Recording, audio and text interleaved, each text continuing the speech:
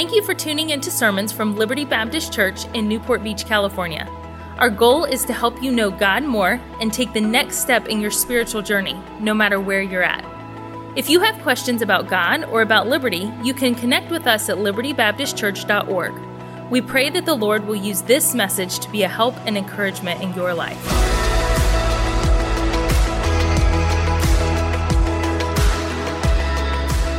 Well, good evening. My whole goal tonight is not to bash technology. It's not to make anyone in here feel guilty for the way that you use technology. I want to say that up front because we're going to dig into a couple things here that might be like, oh, I do that. Oh, I probably shouldn't be doing that. And I want to say that right away because, one, I don't know how anyone in here uses technology in their home, but I want to give you tonight to equip you with some tools, some ideas, some resources, and just some general thoughts on technology in our home. I've kind of divided this first session up into four kind of small parts. I'm going to give you a little bit of an introduction. We're going to cover the purpose and some balance of technology in the home, talk about family time a little bit, and then some tips, tricks, and reminders when it comes to technology. I absolutely love technology. On me right now, I have six pieces of technology if you include my iPad I'm holding right here. I have a smart ring, I have a smart watch, I have my phone in this pocket, I have another phone in this pocket. I have technology, I absolutely love it. So in no way is this going to be, don't use technology, don't worry about technology kind of thing. That's not my heart behind this. I absolutely love it, but it's very dangerous if it's not used correctly. And I, like Pastor Thompson and Pastor Ryan and Mr. Cypri and many others, have seen lives completely ruined and destroyed by the way that technology has been used. And especially in today's day and age, it can be very, very dangerous to people who don't even want it to be dangerous.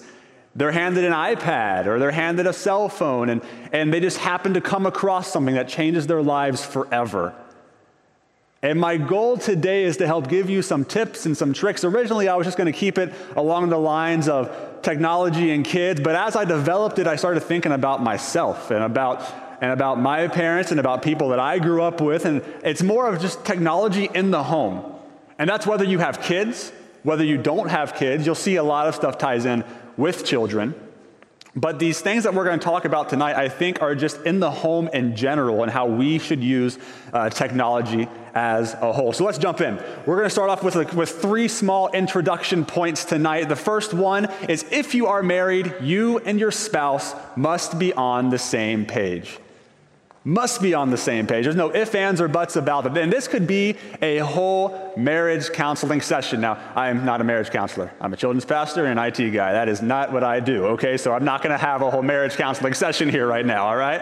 But that can be a whole marriage session right there. You and your wife, or you and your spouse, you and your husband must be on the same page. For our home, and you're going to hear me reference my home a lot because, well, that's what I know. That's me, Gwen, Mary, and Kurt.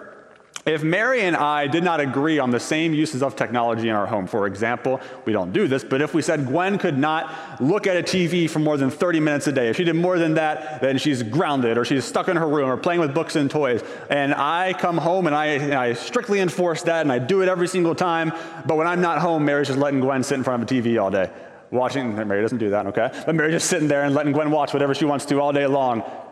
There's no balance there. Gwen's going to have no idea how the home is supposed to work there with technology. So as you incorporate rules and as you think tonight about some of these tips and tricks, before we even get to any of it, you and your spouse have to come to an agreement on them. It's not, I'm going to write down my notes, and my spouse is going to write down their notes, and we're just going to do whatever we want to do when we get home, and hopefully that it works. No, this is something that you're probably going to want to sit down and talk about. So make sure you and your spouse are on the same page. Secondly, parent guilt is real. Parent guilt is real. What I mean by that, we want to give our kids and those in our family the best things they can possibly have. We want to give them their wants and their desires. So when we see one of their friends with a shiny new iPhone or with an iPad or with an Apple Watch, of course, in our heart of hearts, we want to give that to them. We want to be able to give them whatever they want. And when we don't or when we can't, there's that shame that we feel, or maybe we've let them spend too much time on an iPad in the past, or they've come across something they shouldn't have and we feel guilty because of that. Parent guilt's a real thing. Newsflash for you. There's no perfect parent. And that's something that I have found out very quickly having Gwen, all right? There's no such thing as a perfect parent. No matter how hard we try, we're going to fail. And there's probably going to be some guilt with some of our failures. So there's no such thing as a perfect parent. Parent guilt starts when our kids are young, whether it's TV shows we let them watch or don't let them watch. Maybe it's giving them an iPad or giving them something to watch on or not. And sadly, it doesn't go away when they become teenagers. It becomes involved with social media and then with cell phones, and it just keeps on growing and growing and growing. And we are so prone to look back at our past mistakes as parents in technology. And when we do that, it makes it very hard for us to make good judgment calls in the future. When we're looking back at all of the things that we have messed up with in the past, or we're trying to fulfill every single need or want that our child, or especially every want that our child has, it leads us to making some pretty poor decisions. Good news is that guilt does not have to consume you. There's unhealthy guilt and there's healthy guilt. So, for example, healthy guilt. It won't let you put your little one at a table with nothing but chocolate cake and candy and tell them to enjoy their lunch. That would be healthy guilt. I don't want my child to have this terrible thing for lunch. Or another example of healthy guilt, won't let you climb a tree with a toddler and then push them out to see if they land on their feet. Healthy guilt, right? No matter how bad they may want to go up into the tree and jump out of the tree, you're not going to let them do it. Unhealthy guilt, it questions every single thing you do. Sometimes it even questions if you're breathing correctly. It's maddening, and in the tech discussion, unhealthy guilt can cause you to become stuck in past mistakes and hinder you from making wise judgments in the future. But take heart in knowing that God picked you to raise your children. I have that highlighted in my notes because that's a very important thing. It's that God picked you to raise your children. He didn't pick me. He didn't pick the pastors at this church. He picked you. And he wants you to decide how you are going to raise them, hopefully with biblical principles and seeking guidance and direction as you go. But when it all boils down to it, you are in charge of your family. And when it comes to technology, I'm not going to give an account for what you do with your kids in technology. It's all up to you. So tonight, as I give you tips and tricks, I want you to remember that it's up to you. I don't want to make these decisions for you. I'm not going to tell you how many hours you should let your kids or how many minutes you should let your kids on an iPad or a screen. That's not my job tonight. That's not what I'm going to do. That's up to you. You are the one raising your kids. He trusts you to raise them, and he knows that you won't be perfect at it too. He knows you're going to make mistakes. He knows you're not going to be perfect when it comes to technology. So give yourself a little break. And start trusting yourself more, and start seeking counsel, and the parent guilt, it is real though. All right. Number 3, third big component, before we jump into anything else, the big part of an introduction here is facts are your friends. Facts are your friends. Feelings are not your friends. When it comes to technology, feelings are not your friends whatsoever. Oh, it's just a couple extra minutes with unfiltered access to whatever they want to. It's all perfectly fine. They're good over there. Or if I just give them a little extra time on their own to do whatever they want, it's all good. No, that's not a fact. That's a feeling. That's what you're feeling right now. Feelings are not our friends. Overwhelmed is a feeling. Guilt is a feeling. Peer pressure is a feeling. But acknowledging that there are good parts and that there are bad parts of technology, that's a fact. There are good parts and there are bad parts of technology. Technology is incredible. The fact that I could take my iPad right now in front of all of you right here and FaceTime my parents who live on the other side of the U.S., that's incredible. That's amazing. But there's also some terrible, terrible things that can happen on technology as well. Making decisions for your family should always involve facts, not feelings. When you are making technology decisions, whether it's time on a device, whether it's to give them a device or not to give them a device, or whether to let them have TV in the room, whatever it might be, facts are your friends, not feelings. So, in context of knowing our facts, sorting through options, talking with our spouses, shunning unhealthy guilt, we get to make decisions that work for our family during this season. These decisions won't last forever, though. The decisions you make tonight aren't going to last your entire life.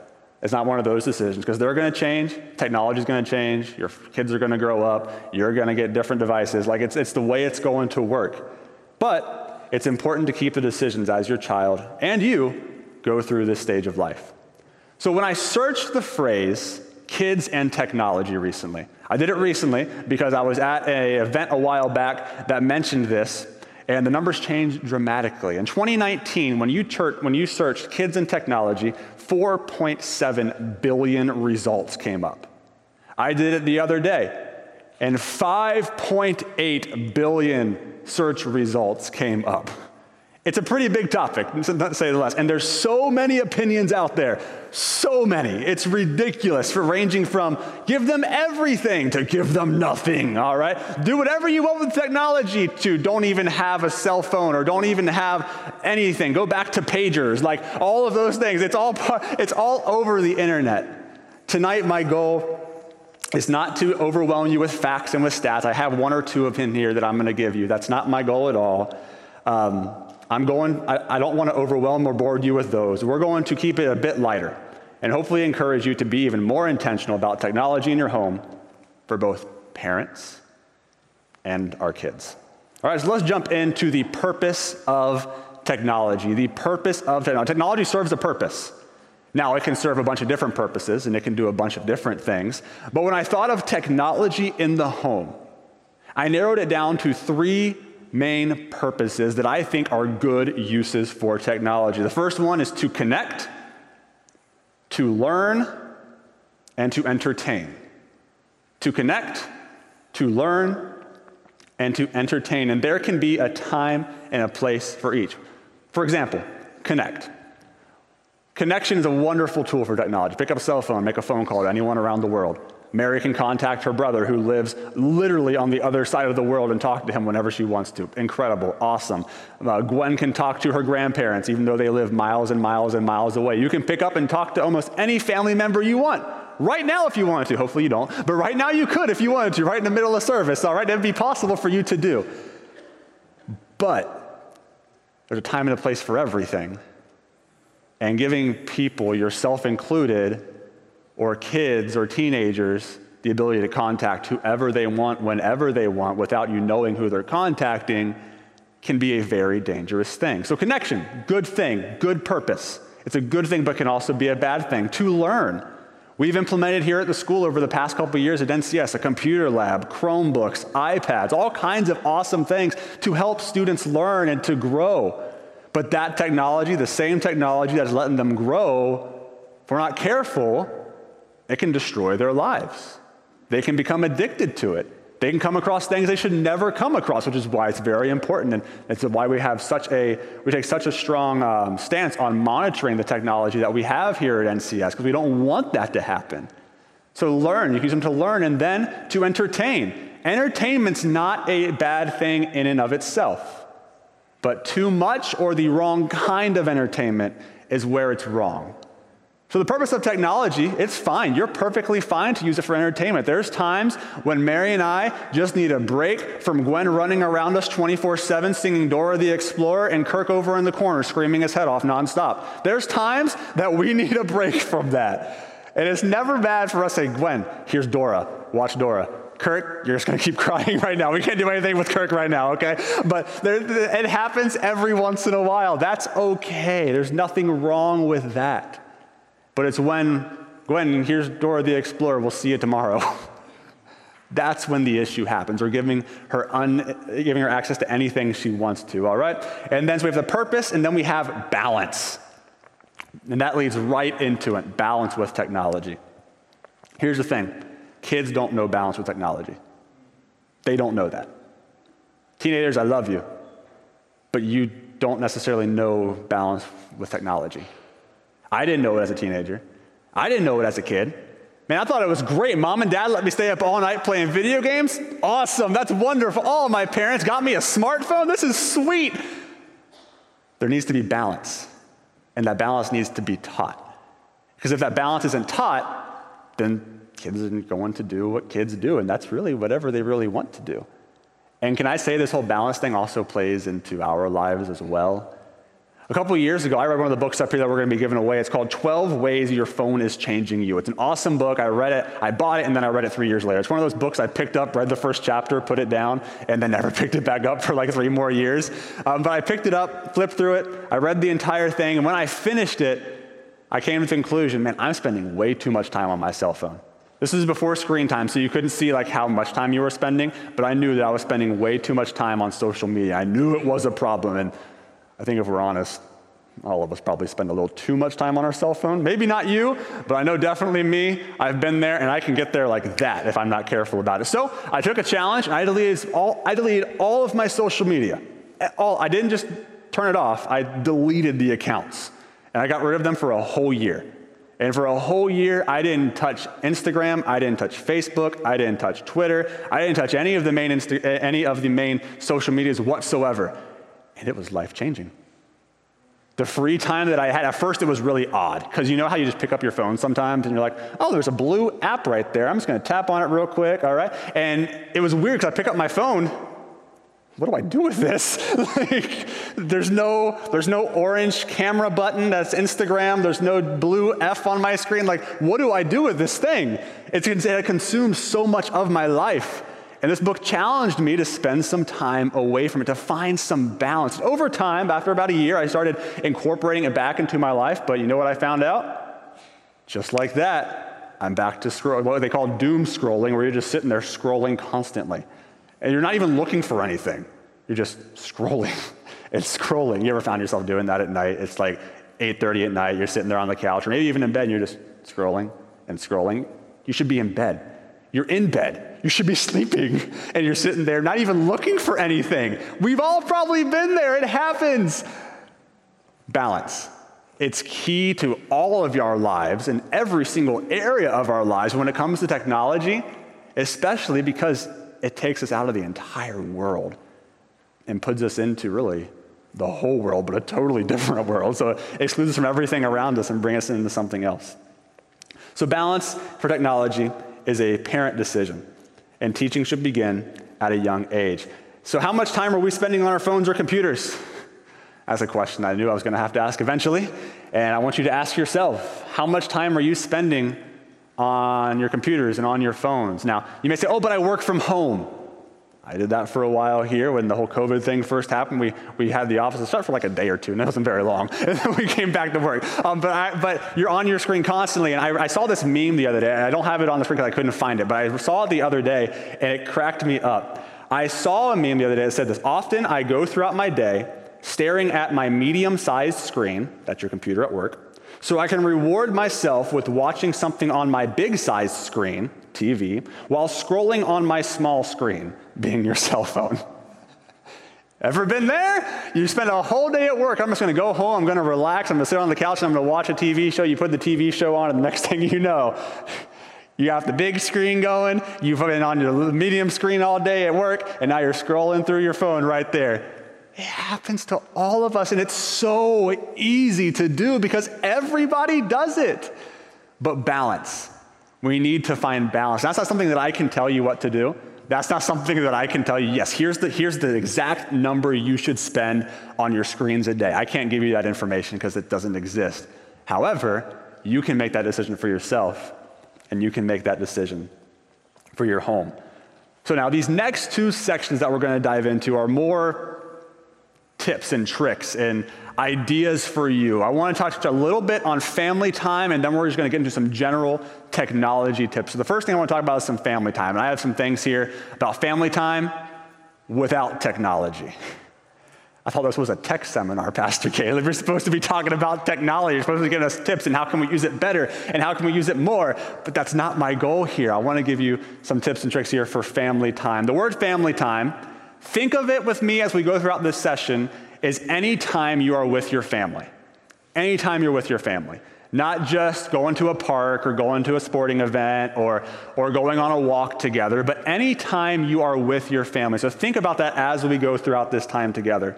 Thanks to increased technology and all the technology that we have around us, like gas station pumps, like you pull up to a gas station pump, And now you're kind of earning the screen that's there. But you put the pump in, and all of a sudden it plays. There's news and weather and sporting events and all the things that are going on in the world. It's everywhere around you, right? But thanks to increased technology, this term has happened: present absence. Present absence. It has come to the scene in a real way. Basically, when we are physically there, but we're really nowhere to be found. So we're there with the people, but we are away from who we are actually with. We've all seen it, all right? We've all seen it. We've seen the couple at a dinner together in a restaurant. I'm not saying it's anyone in this room. I'm not saying it's probably been me before too, okay? And you're at this restaurant, and they're at this restaurant, and you see them across the way. This couple, or these people that maybe are on a date, or they're married, and they're sitting there and they're doing this. They're eating their food with one hand, scrolling with the other, or texting or emailing. They're spending time together though, right? They're with each other. They're on a date. It's awesome. But they're just sitting there, not even communicating or talking with each other the entire time. And here's the thing, 99% of the time when we're looking at stuff on social media, it has no importance whatsoever, especially not compared to the people that we're supposed to be spending time with at that time. Be all there. Be fully present in the moment. Moments are amazing things. Moments are what make up our life. There are those little things that you remember in your life that were amazing, and you don't see very many moments when you're scrolling on your smartphone. You may see something that happened to somebody else, one of their moments, but you aren't actually living in that moment. There was an experiment a while back in a fast food restaurant. They called 55 adults in, all that had kids under 10 years old. And they brought them into a fast food restaurant. They didn't tell them what was going on. They had no idea what was going to be happening in there at all. So they brought them into a restaurant. They all had kids under 10 years old. Of those 55 adults, 40 were observed using their smartphones for various lengths of time. Kids were making bids for their parents' attention, ranging from singing to hitting and all kinds of different things. And when this would happen, the adults were seen to respond more slowly, more harshly, and otherwise inappropriately. I'm sure parents, you may have been there before too, where you're trying to do something, send an email, send a text message, and Gwen's on my leg going, Dad, hey Dad. And the next thing you know, she's slapping me going, Dad. And then she goes, and she'll walk away, and I'll look up at my phone and go, what? What do you want? That's not the way I should ever respond to my little girl who's trying to get my attention, but I'm so engrossed in something else that, well, my focus has been put elsewhere. There's an experiment. I'm going to show you a video here in a second. It's a very old video, like very old, like 2000. I said very old. It's in the 2000s. Man, do I sound like a millennial right now. It was in the 2000s, all right? And early 2000s. This is before smartphones became mainstream. And it's called the still-faced video. You'll see it in a second, there's a mom with her toddler, and she's interacting with the toddler, and the toddler is interacting back and pointing and laughing and everything like that. And then the mom just goes still-faced, just stares straight at the toddler for 2 minutes, no reaction, like she's just completely ignoring the toddler right in front of the toddler. And we'll see what happens. Play that video back there, Matt. Babies this young are extremely responsive to the emotions and the reactivity and the social interaction that they get from the world around them. This is something that we started studying 30, 40 years ago, when people didn't think that infants could engage in social interaction. In the still face experiment, what the mother did was she sits down and she's playing with her baby who's about a year of age. I'm like a girl. Oh. And she gives a greeting to the baby gives a greeting back to her. Yeah. This baby starts pointing at different places in the world, and the mother's trying to engage her and play with her. They're working to coordinate their emotions and their intentions, what they want to do in the world. And that's really what the baby is used to. And then we ask the mother to not respond to the baby. The baby very quickly picks up on this, and then she uses all of her abilities to try and get the mother back. She smiles at the mother. She points because she's used to the mother looking where she points. The baby puts both hands up in front of her and says, "What's happening here?" She makes that screechy sound at the mother, like, "Come on, why aren't we doing this?" Even in this 2 minutes, when they don't get the normal reaction, they react with negative emotions, they turn away, they feel the stress of it, they actually may lose control of their posture because of the stress that they're experiencing.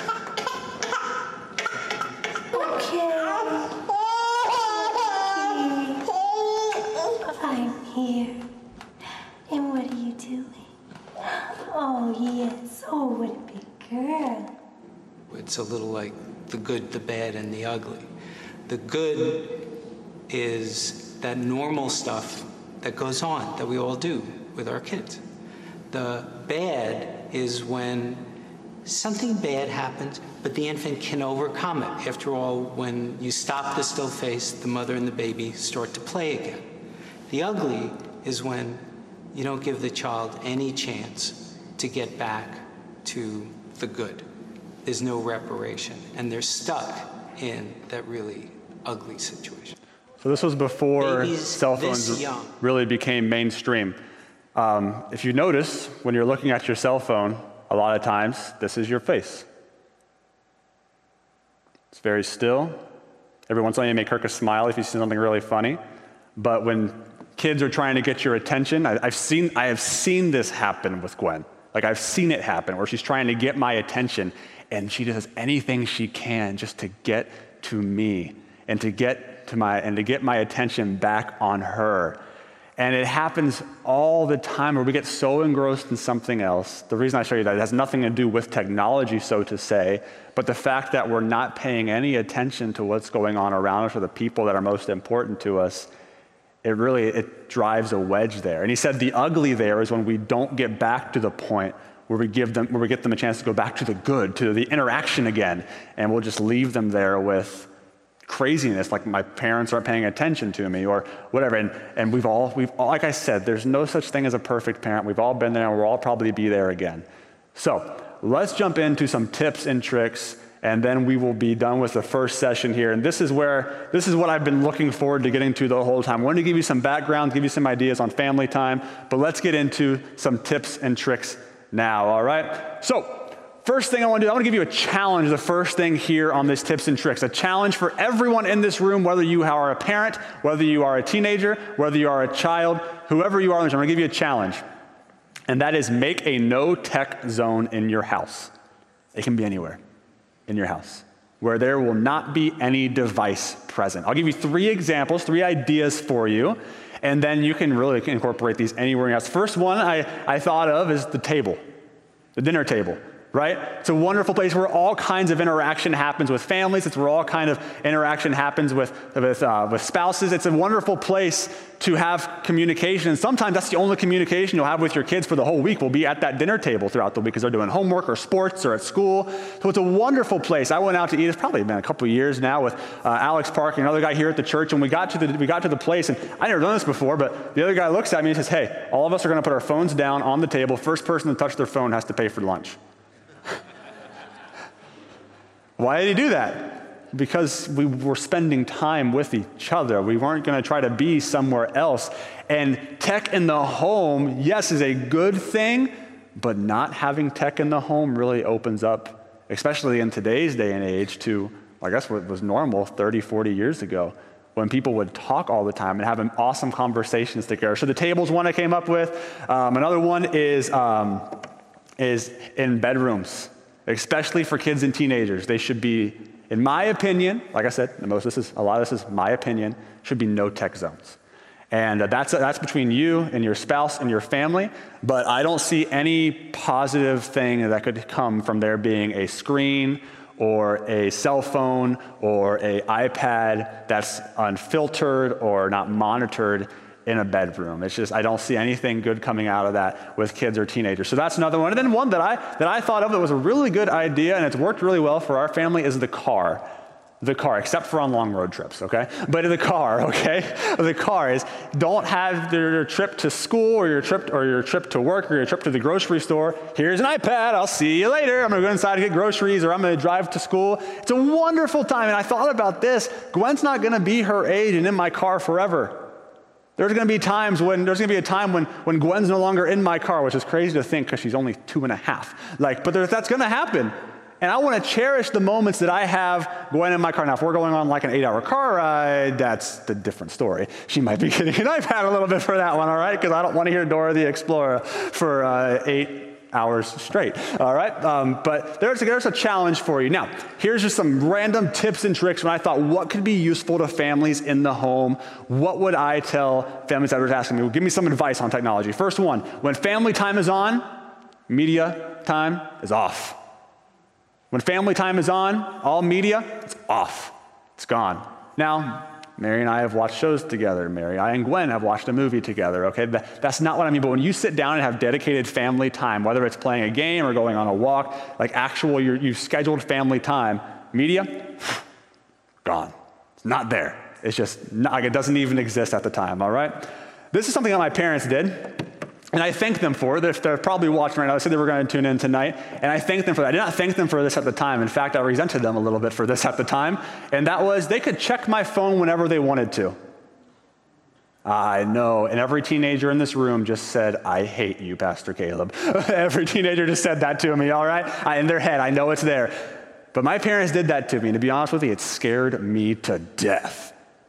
To death. What if I send a mean text and it's about my parents, and they pick up my phone as soon as I send it and they read it? What would I say? What would I remember one time just sitting on the couch, and my parents would not let me have social media. They wouldn't allow me to have it until I got into 12th grade. They just said, no social media for you. So I remember I'm sitting there on the couch, no social media, I'm texting my friends, and my dad just looks at me and goes, give me your phone. What? He just looks at me and says, give me your phone. He goes, I pay for your phone, so give me your phone. I handed him my phone. But it's one of those things that it was always in the back of my mind that my parents could literally take my phone out of my possession at any time. So to be honest with you, I think that saved me from a whole lot. Knowing that at any time they could just come grab my phone and take it from me at any time they wanted to. And keep that. Keep that I can look at your device at any time. As long as they're under your roof, parents, I firmly believe that's something that you should and can do, all right? And randomly glance, see what's happening there. And if you don't get anything else from tonight, get this one tip or trick. If you get nothing else, get this one phrase. Don't stick your head in the sand. Don't stick your head in the sand. I told you I had 2 facts. And these are my 2 facts for tonight. I'm going to give these to you. 8 years old is the average exposure to inappropriate things online. And 11 years old was when the average addiction begins. That breaks my heart because I work in the kids ministry and I work in the bus ministry. And to know that there's kids that are struggling already at 8 and 11 years old, it breaks my heart. And 5th grade is the average time when sending inappropriate things to each other starts. I confirmed that the other day just to make sure that was still accurate, and that's still it. Parents, don't stick your head in the sand. If I can say anything to you as the children's pastor here, is don't stick your head in the sand when it comes to technology. Oh, they'll be fine. I trust them. I wouldn't have trusted me when I was a teenager. And I would consider myself to have been a good kid. But I wouldn't have trusted myself with unlimited access to anything. And if this is the average, it's heartbreaking to me. But here's the wonderful thing, is that you can change that. I can change that in my home by setting up filters, by setting up parameters to where I get to their heart and help them understand that, hey, there's bad and scary things on here. Yes, I'm giving you something to use, and yes, I want you to have fun, but I want you to be very careful. It has to be conversations that we had. Your parents and my parents, they didn't really have that conversation because they didn't need to. That conversation wasn't needed growing up. iPads were not that popular. iPhones were not popular at all, even with me growing up. And many of you in this room, you probably never had to have that conversation. But it's a conversation now that needs to be had. Technology is wonderful. It's amazing. It's awesome. But it's also can be very dangerous. Next tip or trick. There are apps that are constantly being developed with screen blocking, reporting, etc. Those are good, but here's the tip. Nothing compares to ongoing conversations between parents and kids. I can give you a list, and I'm going to give you a list in our next session of some good filtering apps and some good content managers and some good ways. This is more of a overview, a philosophical view kind of how I view technology in the home. Those are all awesome, but nothing beats having conversations with your kids, and nothing beats having conversations with your spouse about it too. It's good to always keep conversation going with your spouse and with your kids about how you are using technology. Because even us as parents, we can mess up like that too. Like that, instantly. Adults in this room, like that, it's over. Like, it takes no time at all. It's not just kids and teenagers that have issues, it's adults too as well. We all have issues with technology. Decide on and be consistent with screen time rules for your home. Don't let it change. Don't let one parent say, well, I'm with dad today, so I get an extra 2.5 hours on my Xbox, right? That's not how we want our homes to be ran there. Now, here are some ideas just for you parents. A lot of this has been family focused and a lot of this has been children focused, but here's just for you, for some tech ideas for you in the home, adults in here, all right? First one is turn off push notifications for everything that's not important. If you don't know how to do that, it's in your settings, go to notifications, turn off Pizza Hut, all right? I don't need to know every time Pizza Hut has a $5 deal, especially when I'm sitting at work, at my desk, sending an email, and ding, oh, what's that? Oh, Pizza Hut's a $5 pizza. It doesn't help my life or change my life, whatever. You know what it did? It distracted me from something that I was doing. I don't need to know if Adidas has a sale going on for 10% off those $300 shoes. Like, I don't need to know that. That's not something that's important to me, okay? Now, I don't have all of my notifications turned off. You don't have to turn on. I want to know when people are trying to text me or call me. That's important things. But if it's a useless thing, everybody wants your time. Everybody, every company wants you to click and to respond and to purchase and to browse. That's how they get your attention all the time, all right? Consider turning off screens an hour before bedtime. We just started doing this in our home, and it has actually helped Gwen out a ton. All screens are off in our house, at least turned off an hour before bedtime. There is science behind the whole blue light thing, where if you're staring at it before bed, it messes with your brain. I'm not going to go into all that science. I'm not a scientist either, okay? Children's pastor, tech guy, okay? Not scientist or marriage counselor, okay? That's not my area there. But there is science behind that. Helps Gwen calm down, helps us calm down, and it just gets your mind off of everything else. And I'll add to that, Apple and Android, if you have a cell phone, have what's called downtime, where you can set a time on your phone where you cannot be bothered except by select people. And it is a wonderful tool. At 6 o'clock, so here in 8 minutes until 6 o'clock in the morning, my phone will only allow phone calls from certain people that I work with, my family, and a couple of my friends. Everyone else, if they try to get a hold of me, I'm sorry. Probably not going to get it till the morning. I don't get email notifications during that time. All my notifications are turned off during that time. It's a wonderful, wonderful tool that just lets you focus in for a little bit because it's so easy. How many times have I picked up my cell phone I'm up here speaking and and I know I'm using it for illustrations, but I just pick it up, and so often we do. Last thing I'll say for parents, and some of you will agree with me with this, some of you will not, and that is if you are driving, please do me a favor. Please put your phone away. I know that's outside of the home, and I know that is not necessarily inside of the home, but we've all heard horror stories, we've all seen horror stories, we've all heard these crazy accidents and everything about like that. There's this wonderful thing for Apple and Android. Once again, I'm going with cell phones here mainly because that's what all of us have. You plug it into your car, and if someone texts you or tries calling you, it sends them a text immediately that says, I am currently driving. If you texted me while I'm driving, you've gotten this. I am currently driving with Do Not Disturb turned on. I will respond to you when I get to my next destination. It's a wonderful tool. It's very helpful. It lets people know that I'm not purposefully ignoring them, and at the same time, it saves me from doing this while I'm driving down the 55 at 70 miles an hour, all right? For closing thoughts, 2 statements for you, and then we'll wrap up this first session. It's the closing thoughts here. The first one is make technology work for your family. Don't let technology take control of your family. You make it work for your family. You make it work. And then secondly, fight for your kids. Fight for your kids. Whether they're a 2-year-old like Gwen or whether they're a senior in high school getting ready to graduate, fight for your kids because the world is fighting for them too. It wants their attention, it wants their screen time, it wants everything to go to them, or it wants their focus to be on anything else but really what's important. Fight for your kids. This next session we'll be going over some more practical things. This is more philosophical and I guess some small tips and tricks here and there.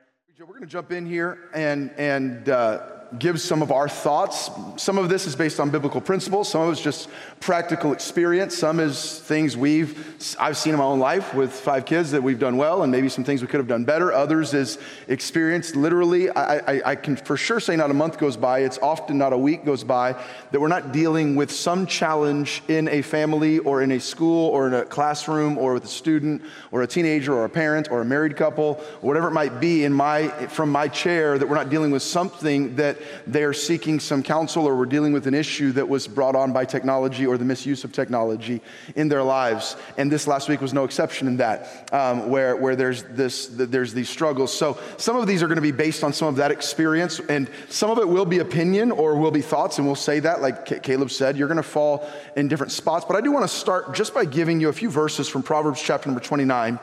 Solomon talking in Proverbs 29, and he says in verse number 15, he says, "The rod and reproof give wisdom, but a child left to himself bringeth his mother to shame." I'm not sure if we have that verse on the screen or not, but that thought there, a child left to himself bringeth his mother to shame. The rod and reproof give wisdom. What is Solomon saying? Parents, be involved. Correct. Guide. Be a parent. A child left to himself bringeth his mother to shame. It says in verse number 17, "Correct thy son, and he shall give thee rest. Yea, he shall give delight unto thy soul."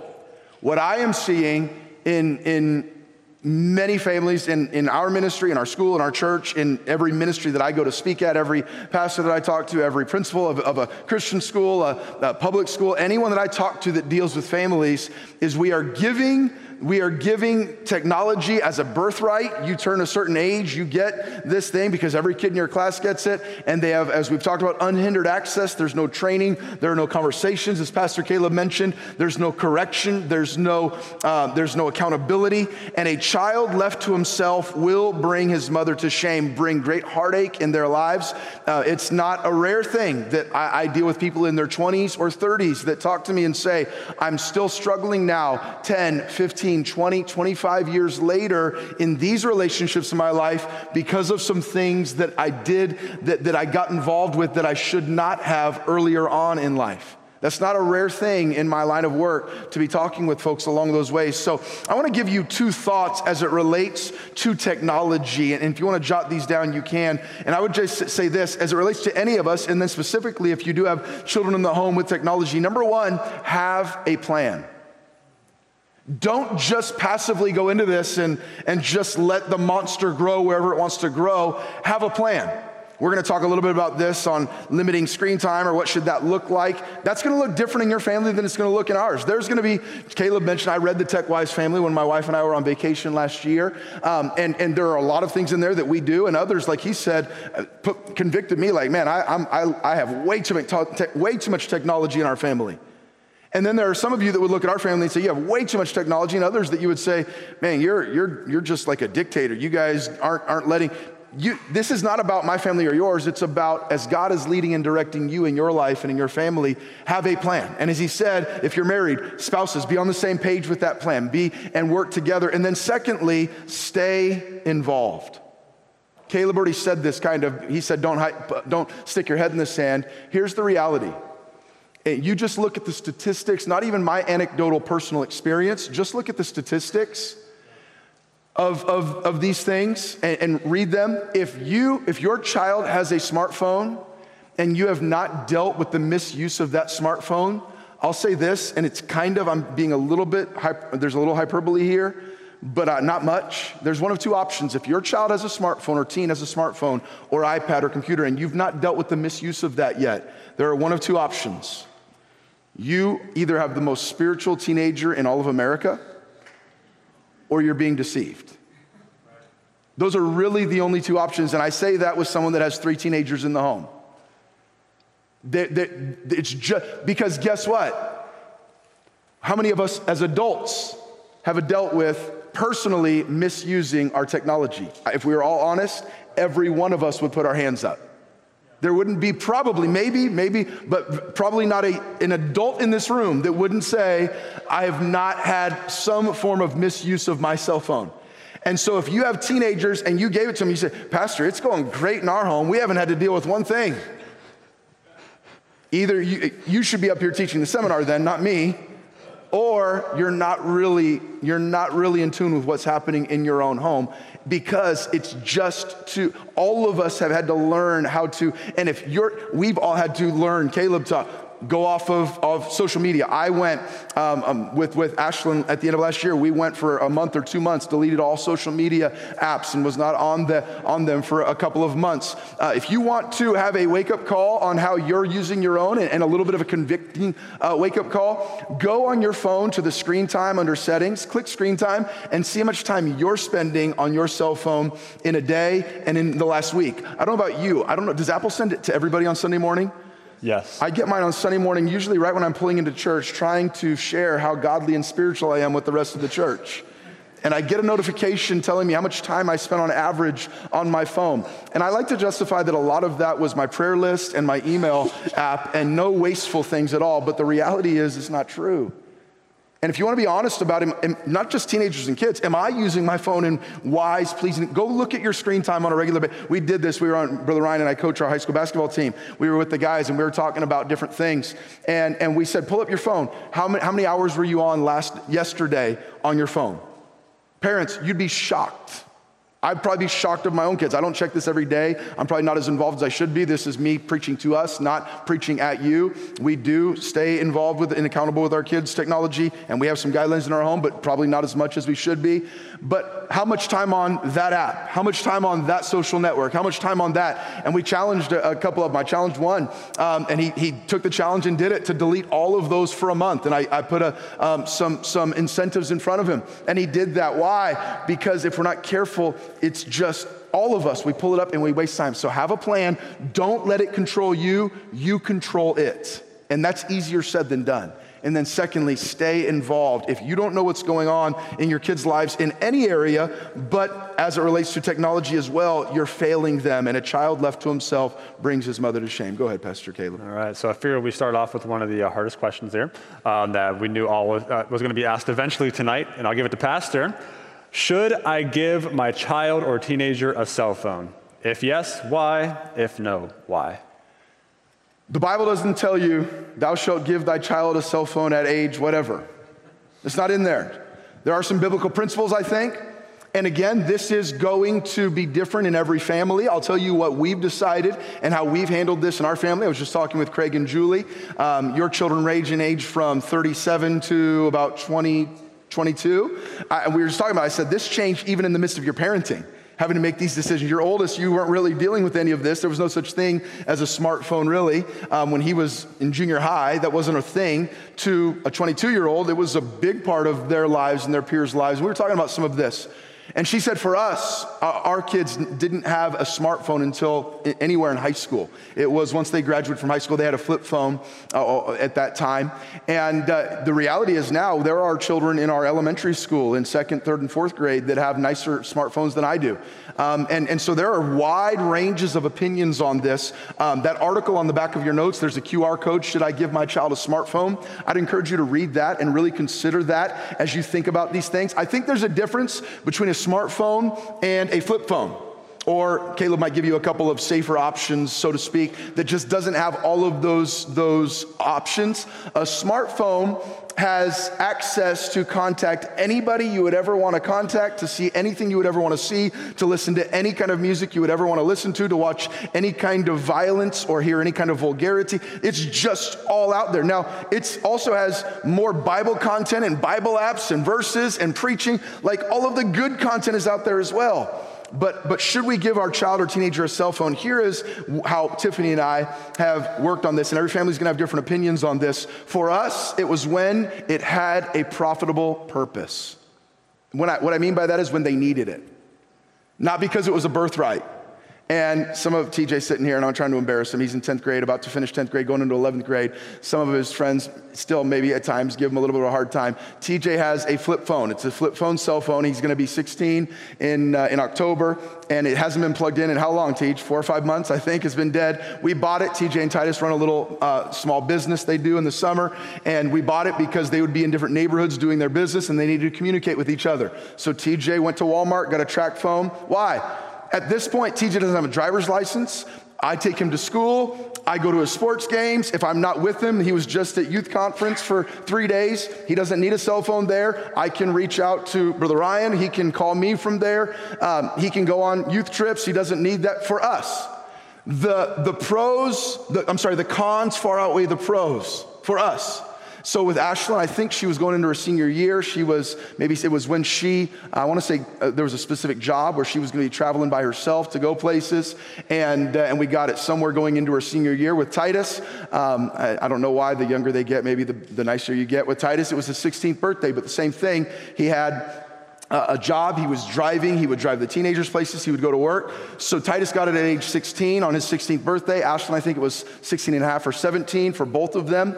It was when they got it, just because they have it doesn't mean we know their passwords to this day. Every night to this day, they leave their phone in our room. When they go to bed, they leave their Apple Watch in our room. When they go to bed, there's a little charging station that all of those things go there. Their iPads go in a rack. You might say, that's overkill. You're a legalist. Whatever. You can say whatever you want. Even with all of our guidelines, we've still had to walk through some challenging things with technology in our family.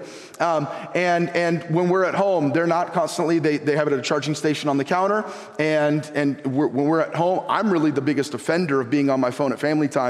It's not my teenagers. I'm the one that my wife has to correct more than the kids. The kids are much better at it than I am with family time. But for us, and so for a child, for me, if you wanted, you're just asking my opinion, for a child, no. And if you have it, I'm not against you. You can figure that out for your own family. For me, no. For a teenager, when there is a real reason, and even then, there are guidelines. I had, when our kids, Ashlyn's the only one on social media, had her do some research into that, look into that, give us some guidelines. And again, even still, we've had hours-long conversations about those things, which is good to help guide those things. But for me, I would say when it has a profitable purpose. Very good. Yeah, I would I would just add to that too. I think obviously you as a parent need to have discretion and seek God and figure out what's best for your family in that situation, like Pastor mentioned. I would also encourage, in my opinion, it would probably be good at some point for your child to have a smartphone while they're still in your home. So you can teach them how to navigate that. If the first time they get a smartphone is when they go off to college and they're on their own, they may not know how to be fully prepared to navigate that. And so like he mentioned, when they're, whatever it was, 16 or 17, when they're, in those last few years, you'll be able to help them navigate how to use a smartphone so they're not just lost on their own trying to figure out how to do that. Very good. RC, I'll give this next one to you.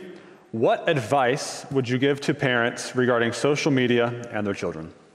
Yeah, so I would give two specific pieces of advice when it comes to social media and for parents. I would use these two words: manage and monitor. Manage and monitor. So the first one I would say is manage. Manage their time, the amount of time that they're spending on social media. Like Pastor mentioned, for me, I've been an advocate for teens on this, and then it's something that I've had to work on myself, is the amount of time that I waste on social media.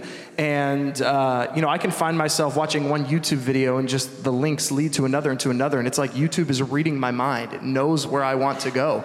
And I found myself wasting so much time on YouTube or whatever it is. And so managing that time, again, that's advice that we can use for ourselves as adults as well, but specifically for teens, managing that time, manage, and then monitor. Monitor who they follow. What are they doing on social media? This is important. What accounts do they have? Okay?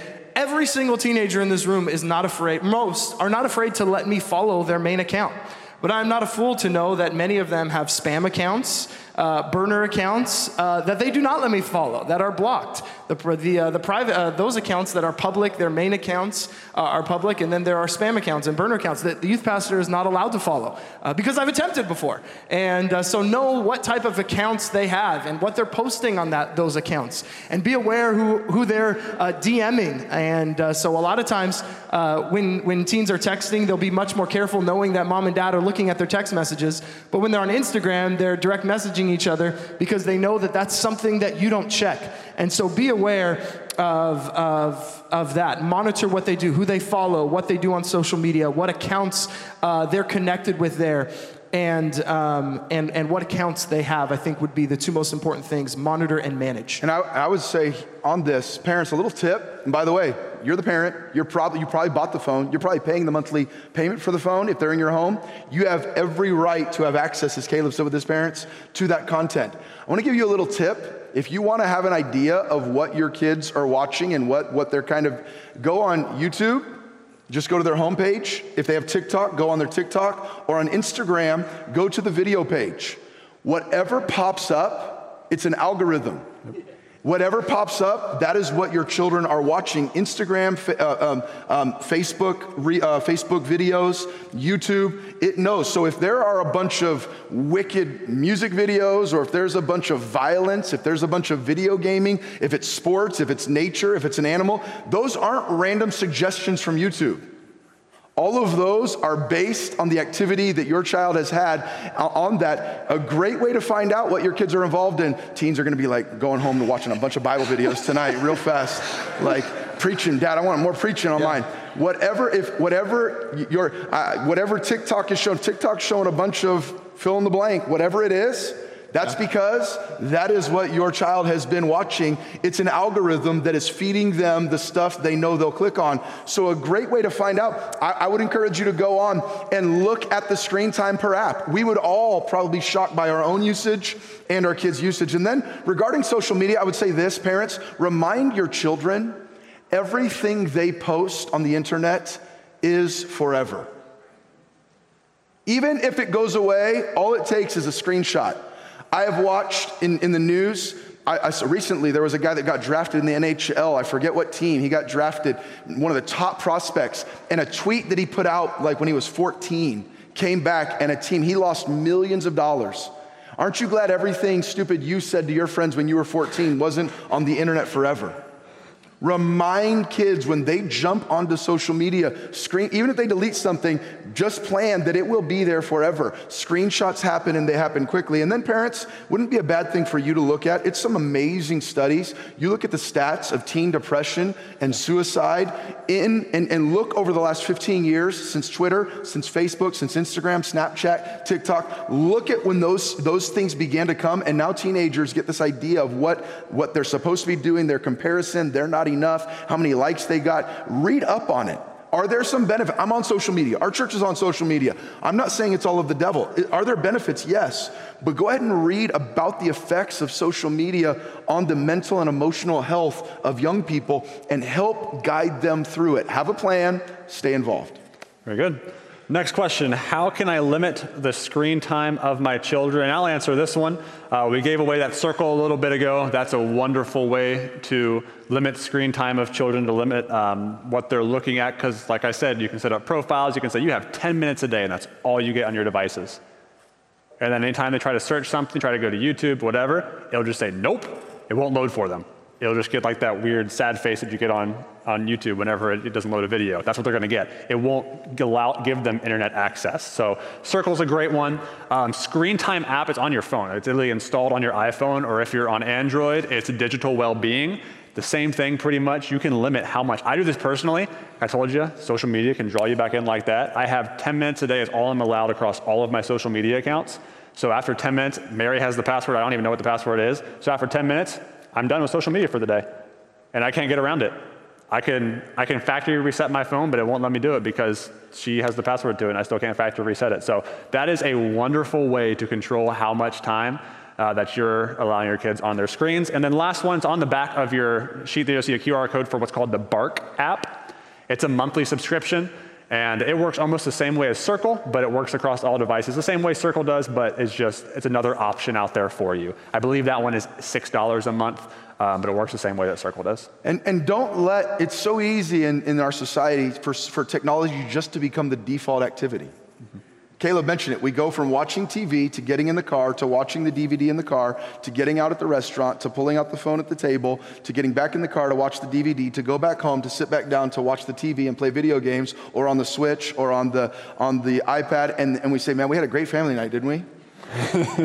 We all looked at screens for 8 hours together.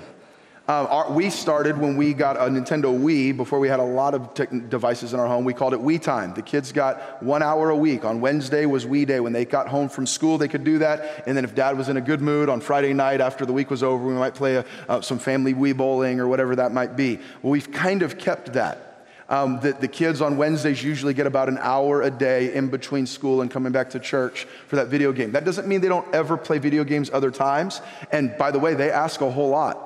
But they're not on there for hours. Our kids aren't playing till 2 and 3 in the morning. I just don't think it's healthy for them. That's not what we want in our home. You might be okay with that. Have a plan and be involved. But our plan is we don't want that in our home. And so just today, we got home. And we wanted to watch that St. Peter's UNC game, March Madness. And so TJ was like, what time is that game, Titus S? I said, 2:25. We got home from lunch at about, 1:30. And it said 2:25. And Ty said, good, enough time for me to play Madden. Was it Madden or 2K? Got enough time to play 2K. And I was like, what? How do we get 2K in there? How do we get PS5 going in there? And I laid down. I was like, TJ, CBS, I want to watch the end of this Villanova game. And before I know it, I'm watching the Grizzlies and somebody else playing 2K. I was like, how do we get video games? What's going on here? And so then Trey immediately grabs a Switch, and he's sitting on the couch next to me playing a game on the Switch. And Annalise asked me, hey, Dad, can I play Traffic Racer on your phone? Like, just default, us coming home from lunch after church, everybody wanted to be on a device. I don't know why. I'm not a very consistent dad. I told Trey no and Annalise no, but I let the boys finish their game of 2K. The teenagers played their game of 2K, and then we watched a little of the St. Peter's game. But it's every day. All of us, the default is to technology. Be involved and set up some guidelines. Next question, what are some troublesome apps to look out for on my children's devices? RC. Dun, dun, dun. All right, I got I don't really have any specifics.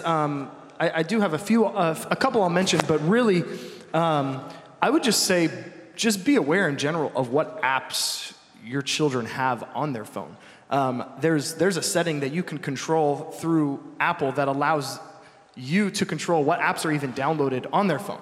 And be aware of that. There are so many hiding apps and secret apps that they call them, and they're always changing, that try to make it so that teens can have apps that look like calculators or look like Safari or look like Google Chrome, so that they can get around you knowing who they're texting, who they're contacting. And so be aware of what they're downloading, what is on their phone. I would specifically, like I mentioned before, with Instagram, and be careful of that with direct messaging. I know some of the teens will probably be upset at me for this, but I think TikTok is extremely dangerous. Yep. It's an extremely dangerous app. I would, as a youth pastor, I would not recommend any parent allowing your child to have TikTok. I know there are many teens in this room who do have TikTok. I'm not talking bad about any family in particular, but if you were asking my counsel as a youth pastor, I would recommend that you don't allow your child to have TikTok. I downloaded TikTok, I think, for a day, and with just following a few basketball accounts, there was inappropriate content that was coming through my stream without me even intending. I mean, the whole purpose of me was to watch basketball videos, and there was inappropriate content that would come without me even wanting it. And so I would definitely recommend you to be aware of that and to be alert and make sure that you are on guard, specifically with TikTok there, and as well with Snapchat. The messages that delete and the pictures that delete. And by the way, those delete for the user, those do not delete for the creators of that app. The creators of Snapchat have the right, you agree to them having the legal right to every single picture that is sent and deleted through Snapchat. Because your teen deletes it and the picture deletes for them does not mean that they do not have access. And there's been many legal actions taken for that, but when you download Snapchat, you agree to the legal rights of the creators of Snapchat having access to those pictures forever. And so I would be very cautious with those two apps in particular, but overall just be very aware of what apps they're downloading, what apps are on their phone, so that you're in the loop of what's happening. Yeah, if your kids are spending 6 hours a day on an app called Calculator, it's probably not an actual calculator. They really care about algebra. That's a lot of math homework, all right? They're doing a lot of math homework, yep. Next one here, Pastor, I'll give to you. What are some ways I can monitor and filter my children's devices? Caleb's already given you some. I would say, number one, you need to have the passwords to their phones. My wife has my password. I have her password. If you're a family trying to live for the Lord and love each other, why would we be hiding anything from each other? So I think you should just have that, and you should have the right and regularly go check and see what's going on. But here's the reality. I'm not really going to give you any tips on how to filter their devices. Here's the reality.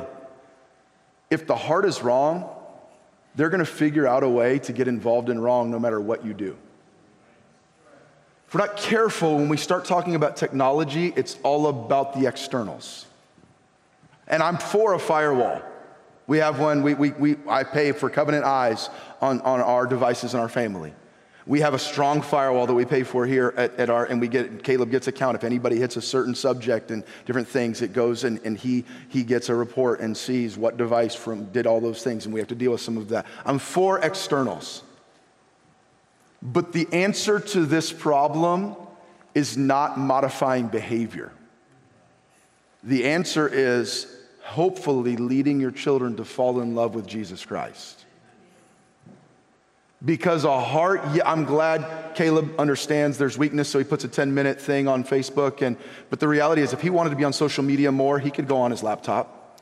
He did that because it's helping him.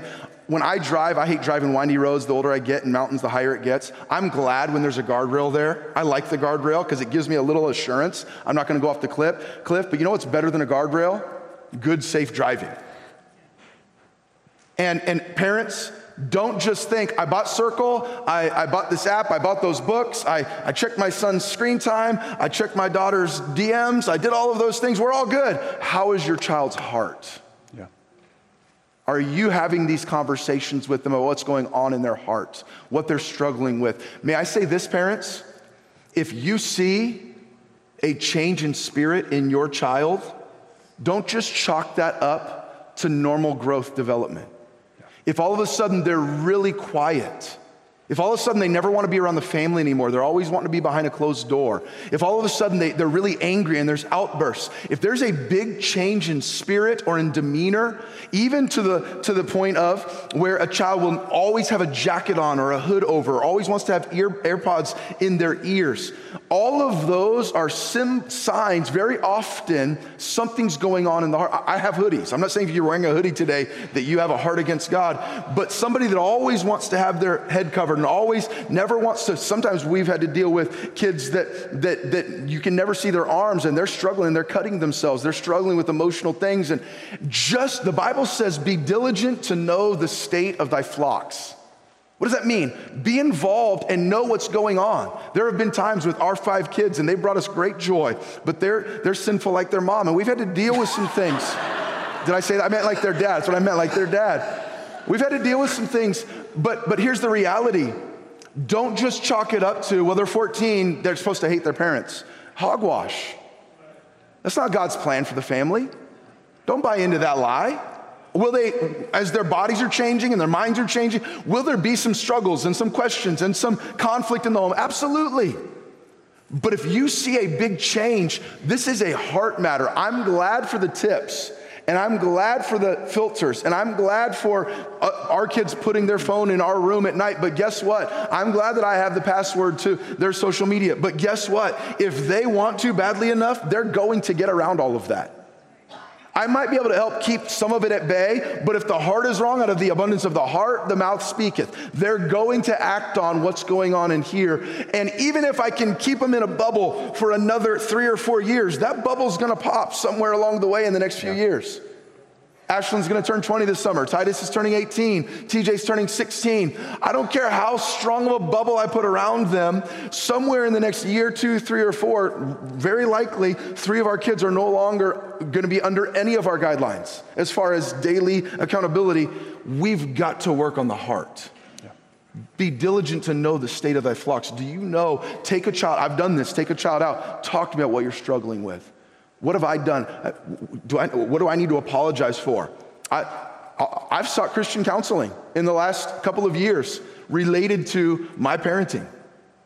And my kids are awesome, but I look and there's some things that I need to work on. And I think my kids would tell you that I'm the same person. I try to be the same person at home that I'm in the pulpit. I try to be a loving husband and a loving dad. I try to be involved. I'm involved in their lives. But guess what? I'm not the perfect dad. And learning to parent adults is a whole new season for my wife and me that we've been walking through. And guess what I did? I said, I don't have all the answers. I need to go get somebody that has more wisdom than me. I've spent hours with multiple pastors older than me that have raised their families in the last couple of years saying, I was on the phone 2 days ago for a half an hour with nothing bad going on in our home, with a pastor friend of mine that I admire greatly, and said, here's what we're praying about, here's what we're thinking and how we're guiding our 18 and 20-year-old. Talk to me, am I off base? What do you see here? What options would you tell us to consider? They're looking at what's next in their life in college and what they're doing. Here's what we're thinking, but we all have blind spots.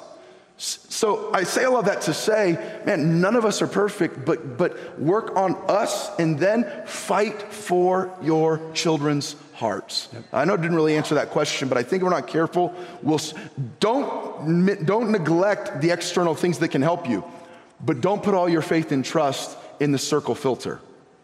We've got to reach the heart. Are they falling in love with Jesus? I heard one pastor, and I'll be done, I talk too much. I heard one pastor say he raised his kids. And they asked him, what's one mistake you made in rearing your kids? One of his sons is a pastor. I don't know his other daughter. I don't really know him. I've met him once, I think. I was watching a Facebook Live he did with his son, and somebody sent in a question, and they said, what mistakes, if you could go back, what were your biggest mistakes as a parent? And he's having this Facebook Live with his pastor's son. And you know what he said? Here's what he said. He said, I wish I had taught my children to be more spirit-filled than I taught them to be separated. He said, because if I had taught them to be spirit-filled, they would be as separated as the Holy Spirit wants them to be. He said, there was a season in my life as a parent, and this doesn't mean we don't care about the externals. This doesn't mean there aren't rules and guidelines in our homes. But he said, I placed too much emphasis on the externals and not on the heart. And I was raising little Pharisees. And what was he saying? I wish I had focused on the heart more, on spirit-filled, more the relationship more than just the rules. We have rules in our home. We have guidelines. But the heart is what will guide them to a life of living for Jesus. Is God getting a hold of their hearts? Not just you. And if you need to delete TikTok off your kid's phone today, delete TikTok. But that's not the end-all solution. The end-all solution is, are they falling in love with a Savior that they want to please for a lifetime? Yeah, that's super good. Like you said, any filtering thing is great, but the best thing you can do is have a conversation with your kids about how to use technology. That's the best thing you can do. It's better than any filtering system that we're going to give out tonight. It's better than anything I'm going to recommend you. Next question is, what kind of phone should I get my child? I worded that one. One for a child, none. I'm with Pastor on that one. Your child should not have a smartphone. There are kids in the youth group that have one, and they just should not have it. That's my opinion, and I will. Kids ministry, I think you said youth group, which is youth okay, group, but yeah, kids ministry, yeah. I didn't know. I don't believe a kid should have one whatsoever. But if we were talking about a teenager here, I would say this wonderful piece of technology right here that all of us have seen before. Pastor already mentioned it. This is my very first flip phone right here. It's a beautiful piece of technology right here. No internet access. It's beautiful. You can call who you need to call, text who you need to text. And it takes a really long time to text who you need to text. It does. So you don't want to text. It takes absolutely forever. T9 texting. I can text faster on T9. T9. You were good at that? No one knows what T9 is? All right. Right here. This is it. Here's the thing, though. I'm going to go ahead and warn you. If you go to a phone carrier and you say, I want a flip phone, they're going to say, but I can give you a better phone for free. Because, like I said, companies are fighting for your attention. Samsung wants your kid's attention. Apple wants your kid's attention. All the apps they have want your kid's attention. So this might be $12 a month, Whereas they'll say, we'll give you a brand new Samsung A10e or whatever it might be for free. Here's the thing.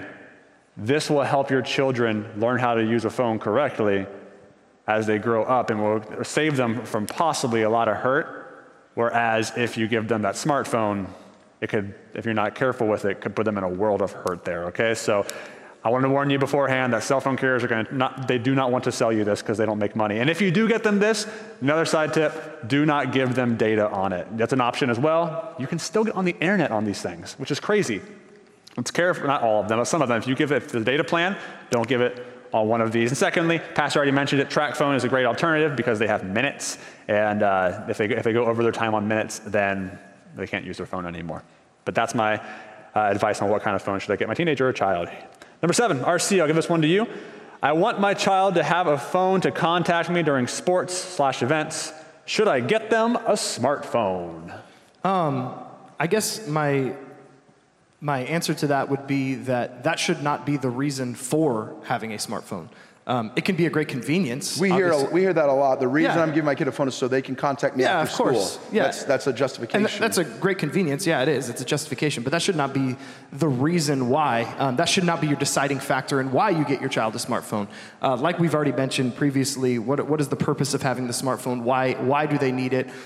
Is this a stage in your life where you feel like they're ready, they're prepared? Because giving them something that they're not prepared for can be extremely dangerous.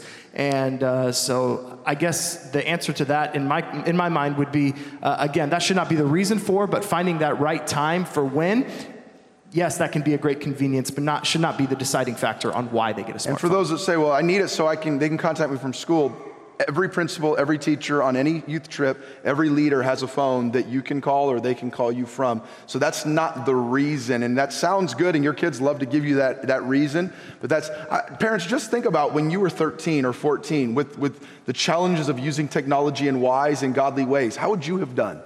When I was 13 or 14, I have no idea what kind of stupidity I would have done. And ways I would have gotten myself in trouble, and dumb things I would have said to classmates, and ways I might have been unkind, or just who knows? And so most of us as parents, now some of the younger parents, Caleb and them, are the first generation that they actually had some cell phone stuff as teenagers and now are parenting. But most of us, we didn't have to walk through this as teenagers, so it's all new. Think about those things. We're going to try to wrap up in the next 3 or 4 minutes here. We got 2 questions left. What are some technological guidelines you had in your own home? I put that on there. Is technological, is that a word? Yes. Okay, I put that together, and I'm like, I don't even know if that's a word. So Pastor, I'll give that one to you. I've already mentioned a few of these. With video games, we limited it greatly, basically an hour a week. In the car, it's very rare when we're in our car, even when our children were very young. We went on a 6,000-mile road trip over 19 days with a 2, 4, and 6, what did we figure out? 1, 3, and 5-year-old? Or 2, 4, and 6-year-old, something like that. That's a mistake. It was, no matter what, I look back, I was like, I was an idiot. Even with an iPad, I wouldn't do that. But we did a family music CD that we still sing the songs, and we sang that CD together. We talked. They had things to color and draw. They could watch 1 DVD a day, and we were driving like 600 miles a day. We were in the car for 8 to 10 hours a day, and as 2, 4, and 6. Why? We did not, when we go to restaurants, I can't say never, but it's very rare, even when our children were toddlers, that we were just handing out digital babysitters. We want our children to learn discipline, to learn how to sit and eat, learn how to interact and have social time. For us, we tried to limit that because we felt it could be so dangerous. And it's such an easy convenience when you're having a conversation, just give the kid. And if I go out to eat with you and you give your kid a phone so they'll behave, I'll probably say thank you. You don't have to feel guilty. I did that at times with our kids, but it wasn't a regular thing. It wasn't just the automatic, when we're in the car, we get to be on whatever device we want to be on. So I would just say, have a plan. And then for us, in our home, our computer has always been in the open. We have a computer. Some of you have been to our home. It's right in the living room where the whole family is. Everybody can see the screen. When we moved into the house we're in, we walked through with the kids. We were walking through the house, and they had a television in every house in the room, and they had a television in the garage, and they have a television out in the patio. And my kids walked through, and they were like, oh man, there's a TV in every room. And I said, and guess what the first thing we're doing before we move into this house is? We're moving the TV out of every room. And for us, never a television in their room. They don't take their phones. I can't say ever, but we're in our house, closed doors are often an indicator of closed hearts. In our house, it is rare that any of our children are in their rooms by themselves unless they're changing with the door closed. The doors are closed so they can change. When we're at home, we want to be at home together. We're a family. We have 4 bedrooms, but we were home today. They all went home, went to their rooms, closed the door, changed from their church clothes, came back out, never went back into the room until we changed to go back to church. We're not 7 separate people living 7 separate lives. We're a family. And so for us, we really have very little technology in our rooms, and computers out in the open, no hidden passwords. I think my kids all know my password. They know my wife's password. If none of us are perfect, but if we're trying to live lives that are pleasing to God, why are we hiding stuff from each other? That's just not what we've done. Very good. Last question. I wanted to leave it on a light note, so I wanted to talk about what are some positive outcomes of technology in your family. I wanted to go first. I don't want you guys to take mine. One thing that I love about technology is some of the videos and stuff you can find online. One in particular, parents, if you haven't heard about it before, it's called Superbook. It's an awesome kids program. There's an app for it. There's a website for it. It's one of, honestly, mine and Gwen's favorite things. It's called Superbook. It's Bible stories that are told with awesome cartoons. There's coloring books that go along with it. Really cool things. I love being able to watch those with Gwen. Sometimes she has no idea what half of them are about yet, but every once in a while we'll turn one on and we'll watch that. I love the ability to have music anywhere, that we can just drive on the car and there's any song we could want. Pastor Caleb said Gwen doesn't know half of what is happening in that Superbook. I got home and Trey told me that in Master Clubs this Wednesday night, Trey was talking about, they were learning about theophanies and Christophanies. It was deep. So I don't know what's happening in Children's Club, but I need to go get some doctrine in Master Clubs on Wednesday night. So Pastor Caleb was going deep with the kids on Wednesday evening. But I would say positive outcomes in our family as the kids have gotten older. Ashlyn and Titus both have smartphones. We have a family thread that we text literally every day, and we stay in contact with each other even while we're doing, and send a picture. My wife and I were out to a meal together, and we sent a picture of the view to our kids, and hey, thinking of you. And while I was at Trey's flag football game on Friday night, Ashlyn, Titus, and TJ were at the boys volleyball game here, and we're texting score. So I would say one of the positive outcomes of technology in our family is as they've grown, it keeps us connected and knowing what's going on in each other's lives. Positive outcome of technology is my boys have turned me on to Dude Perfect and Mr. Beast. And so I've enjoyed those. Some of our favorite YouTubers. We have a good time watching some stuff at home and laughing together. And there's some fun stuff out there that as families we can enjoy and have a good time. And there are probably a few others. Music, obviously. We listen to good Christian music at home and in the car on the way to church and things. Staying plugged in. Bible apps. Our kids have started, our older boys started in the last year or so using Logos Bible study software and learning what it is to dig a little deeper into the Bible and learning how to use some of those things. So things that I never did as a high school student, technology has opened the door for them to grow a little more in their spiritual walk. That options that I would have never thought about. What's a commentary, Dad? And how do you study the word, that Greek word, and what that means? I didn't care. But there's some tools out there now that they're not scholars on it, but it's opened them up a little bit to trying to learn a little bit more on that stuff. So I would say there's a lot of great opportunities too. My wife's family lives in Canada, so we're able to stay connected through FaceTime. I think that's a good thing. So if you that are grandparents and you have grandkids that you're able to stay connected with through FaceTime, I think is really awesome. They love seeing Nana and Papa on FaceTime, and so that's a great tool. Me and my wife, we do our devotionals, our devotions on a Bible app. My wife listens to a Bible podcast that goes through her devotions, and so that's something that we enjoy doing. I enjoy good humor, and so I love sending funny videos and GIFs and memes to some of my friends and people that I work with. So, yeah. Good stuff. Here's the reality. Again, we can curse the darkness, and there is some darkness in technology, but it's not going away. So we can look at it and say, by the way, technology does not have inherent morality. Your phone does not have inherent morality. Much like money I talked about in that series, I gave the illustration of a brick. A brick can be used to break a window and rob a car or rob a bank or rob a house, break through a store and get in. Or a brick can be used to build a church or a school or a house. The brick doesn't have morality. It's all about whose hands it's in. Our technology does not have inherent morality. It's all about whose hands it's in, which is why the heart is so vital. And so we want to train and develop the heart and seek to use technology for good and godliness. Here's what I tell our kids. Sometimes we go to the worst possible option, like, if you get a smartphone, you're gonna be a serial killer that, like, here's the reality. There are some really wicked things out there. But and I say this, there are two things. I said this before they went on the youth conference trip. I said, sometimes what we do is sinful, and sometimes it's just selfish or stupid.